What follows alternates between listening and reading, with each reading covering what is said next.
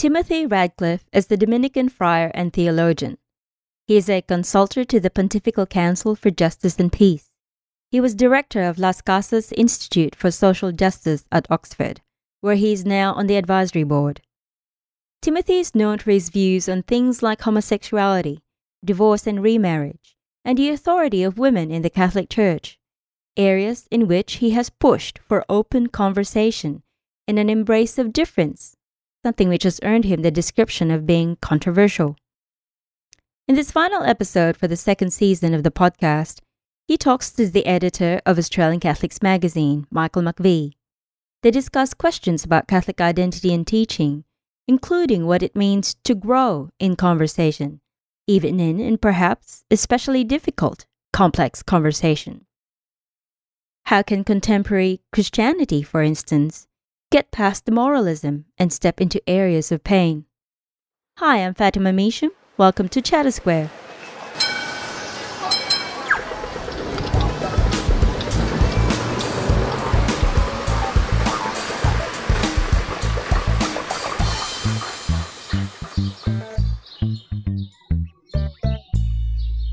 You're here to talk to Catholic teachers, and our Catholic education system here in Australia is very different to a lot of places. We have quite a vast system, and it means that there's sort of different challenges within that. But what are some of the things that you've been talking with teachers about?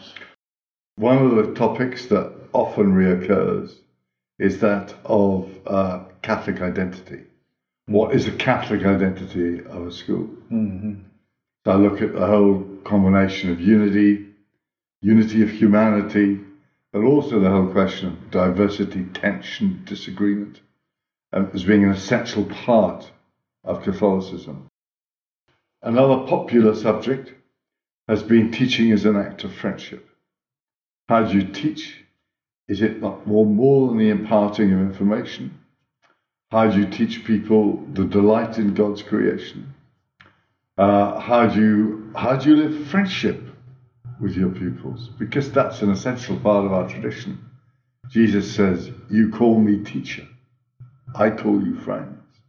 So in the whole Western tradition, there's the idea of friendship and teaching going together. One of the big challenges for schools, I think, is that idea of Catholic identity. And so it's interesting, obviously, that a few have brought that up, that when you have a school where the majority of students wouldn't be going to church on Sunday. In fact, the majority of teachers wouldn't be going to church on Sunday. Even religion teachers often aren't people who go to church on Sunday. So their Catholic identity wouldn't be, I've often sort of thought about it. What are the 10 words to describe you? For a lot of those, even the people are teaching religion, Catholic wouldn't be one of those 10 words.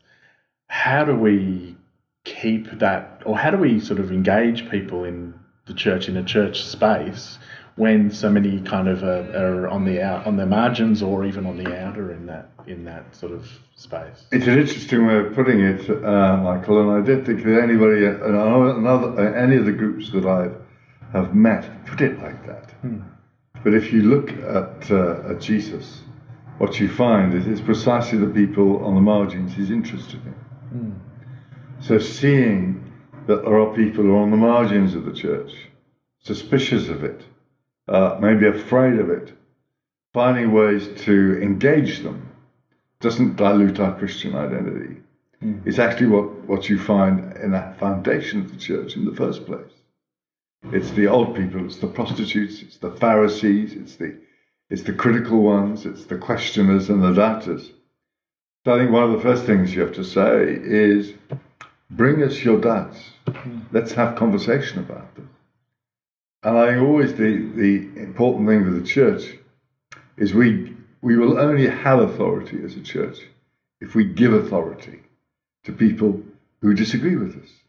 The great temptation of Western Christianity is being introverted. We're all obsessed by internal questions instead of getting excited, as they do in the rest of the world, by how we get out there. So I think it's a great opportunity. We have to overcome some prejudices. One prejudice is that doctrine closes your mind. People like spirituality, not doctrine. This is a complete misunderstanding of Catholic doctrine. which expands the mind, it expands the heart. It challenges you to think. The point about doctrine is not you to stop thinking, it's to provoke you into thought. That's always been the case throughout the whole of history. So I think that's I've seen this as a challenge. I think the other thing is we have to get beyond the idea that Christianity is basically moralism. I talked to a wonderful young teacher and I said, well, you teach RE, what do you do? And she said, I tell them they ought to be good. And I thought, oh, yes, there was a religion like that. It's called Pharisaism. And it was precisely that moralistic approach that Jesus came into conflict with. But what he talked about was gift, utter gift, transformation. He didn't say you ought to be good. He did say, be holy as my Father is holy. But he also welcomed people unconditionally, regardless of whether they were good or not. We had a young teacher who was working for us. He's just finished his master's and was talking to some of the other students in his education master's course. And one of them, and they were talking about some issue around sexuality or marriage equality issue. And one of them sort of said, oh, well, we can't, stay away from that in terms of RE, religious education. We can't really go there in the classroom. And he had a kind of quite angry response to that, saying, well, actually, this is where the students want to be. This is where they're asking the questions. And I suppose the challenge is, how do we find teachers who aren't confident in that space themselves, but how do we find confidence in being able to open those kind of discussions up in our classrooms and not be afraid of all of the different opinions that come through? If you look at morality, moral issues, ethical issues, we live in a very litigious society, and we think everything's about law. Everything's about what you're commanded to do or you're forbidden to do. And usually you seem to be commanded to do what you don't want and forbidden to do what you do. But actually, the Christian moral tradition is not about that at all. It's about growing in friendship with God. It's a formation in friendship.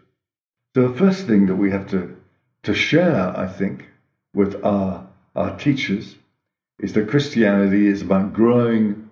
Aquinas, I must quote as a good Dominican, Aquinas said morality is about growing in freedom and happiness. The freedom and happiness of the children of God. That's what a whole training in virtue is about. Becoming strong. It's not primarily about obeying rules any more than playing football is a primarily. You don't play football in order to obey the rules. You need rules, of course. You couldn't have a game of football if there weren't any rules. But the point of it isn't to obey the rules. It's the joy of the sport. And so also our moral vision is about growing in joy and freedom. And I think unless people can get that, they're not going to ever understand what Catholic moral teaching is about. I had a conversation last year during the marriage equality debate with a Jesuit philosopher, and because we work for a Jesuit organisation, I put to him the question of why is it that the church's voice just isn't heard in this debate? Why is it that the church's voice just isn't heard in the marriage equality debate? That people aren't, that from as far as the secular world is, the church has absolutely nothing to say on these issues. And his response was, well, in order to have a conversation, you have to be willing to listen and to be changed by what you heard.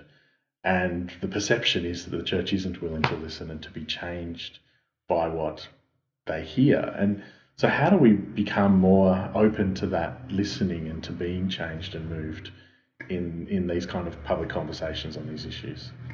Very interesting. I mean, I think you got to listen.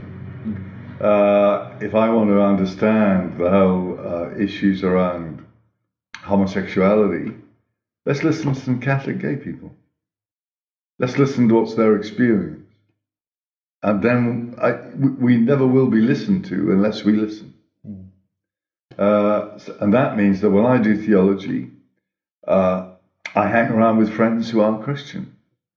And I listen to them. And I hope they listen to me. I read novels. and get films, not ones written necessarily by Christians. Anybody who explores the complexity of human experience, anybody who can help you to understand what it means to fall in love, to fail, to suffer, face death, it doesn't matter whether they're Christian or not. If they're loyal to the complexity of being human and loving as a human being, they will help me to understand God, who is love. They will help me to understand Jesus, who is a human being who is divine. So you just get in there and listen. If we listen, people will listen. I think the biggest challenge we have is to have grown-up conversations. Francis wants the church to become a community in which there is conversation at every level.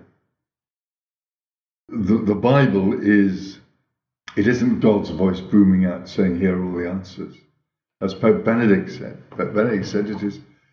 revelation is God's unending dialogue with his people. And I think this becomes flesh and blood in Jesus, who is a man of conversation. I love the Gospel of John. It's one conversation after another. So, are we grown up enough to have adult conversations? That means we state our convictions with courage, but we listen. It means that you never dismiss people who disagree with you as ridiculous or absurd or nonsensical, and that you recognize we all have different forms of authority.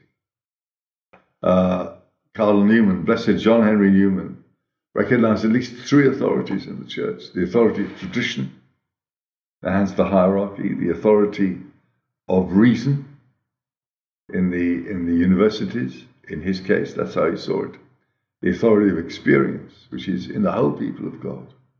So to have a really good conversation, we have to not only talk, not only listen, but realize that different people speak with different sorts of authority. If we want to talk about Australian cricket, I will accept that you have an authority which I don't have. Somebody else will have authority to talk about how to make cricket bats. Or a doctor will say, well, this is how you look after the health of our cricketers.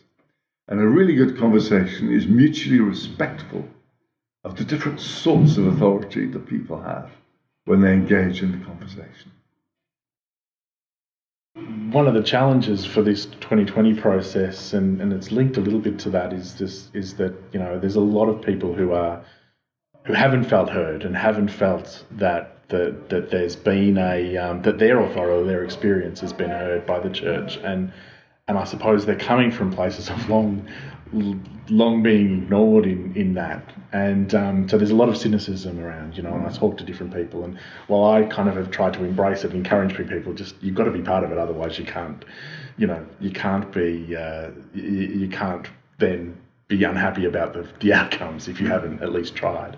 But I do think that there's a sort of a need for how do we overcome that sort of cynicism or that burden of history, particularly on the areas of pain. And certainly there's lay people who felt hurt, but there's also plenty of other people who've really been hurt by the church.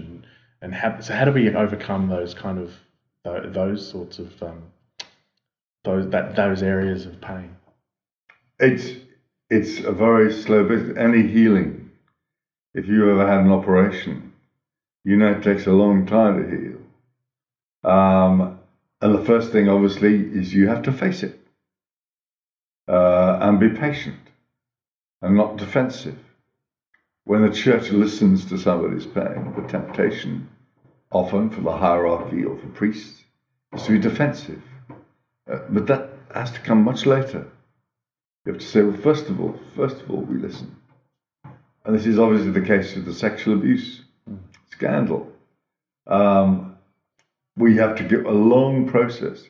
A few apologies are not enough. And a few meetings with survivors are not enough. You really have to be touched by the depth of the pain. The other thing is to speak out can be quite frightening, and you can feel very alone. So we have to create institutions that help people to do this. One of the great gifts of the church has been institutional creativity. We've created bags of institutions in every century. New congregations, new orders, new forms of teaching, new forms of mission. We never just sat there saying, well, the hierarchy is the institutional church. We've gone out and created new ones. Women have created lots of new institutions in the history of the church. People like Teresa of Avila reformed, St. Catherine of Siena. And I think what we need to do is to create institutions which sustain and support people who have something else to say. I think the church before the Vatican Council, strangely, was more complex. We simplified it down. Religious life weakened, and everything came more and more the hierarchy. The old church was much more complex, with institutions of hospitals, universities, religious orders, which had their own freedom. So we have to create spaces and places where people can be sustained and supported in their speaking. You're probably a little bit aware, at least, of the Indigenous people in Australia, and they released what was called the Uluru Statement last year, which was kind of a statement around, what are their desires? A desire for representation, a desire for a stake, and a desire for a treaty, which doesn't exist here in Australia. But one of the lines that always just haunts me out of that whole statement is where they talk. The line is, this is the torment of our powerlessness. And so it comes from this place of incredible vulnerability. It comes from this place of incredible openness, if you like. And yet it was completely and utterly ignored by our government and our officials. And so coming back to that sort of mission of the church and that mission towards the margins and towards the vulnerable is how do we help provide a voice? How as a society, how do we help build a more compassionate society so that when groups speak out of such openness and vulnerability and who lay themselves out there, that they're listened to and that they're heard in that broader society? I think it's part of a bigger problem, which is that we are a very centralized society. Power is more and more in the center. And even in many countries, it's moving towards dictatorship. Turkey and China and Russia. I think it's partly because in this global world, the forces of international capitalism are such that people try and stand up to it often by having powerful states. And I understand that.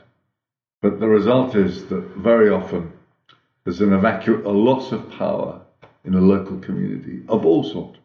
Indigenous people, but ordinary people. If I think of Oxford, I don't even know who the mayor of Oxford is. Because we're all focused on the cabinet, the prime minister. So I think there's an enormous challenge of democracy we're facing, in which the indigenous people are a very startling and challenging example, but it's only the most extreme example of a general problem, which is that basically people don't have much of a voice. Democracy is weakening, and we need to find fora of I think at a local level, of actually listening to each other. Imagine you've got Melbourne here, I don't know how many million of people. What voice do most people think that they have?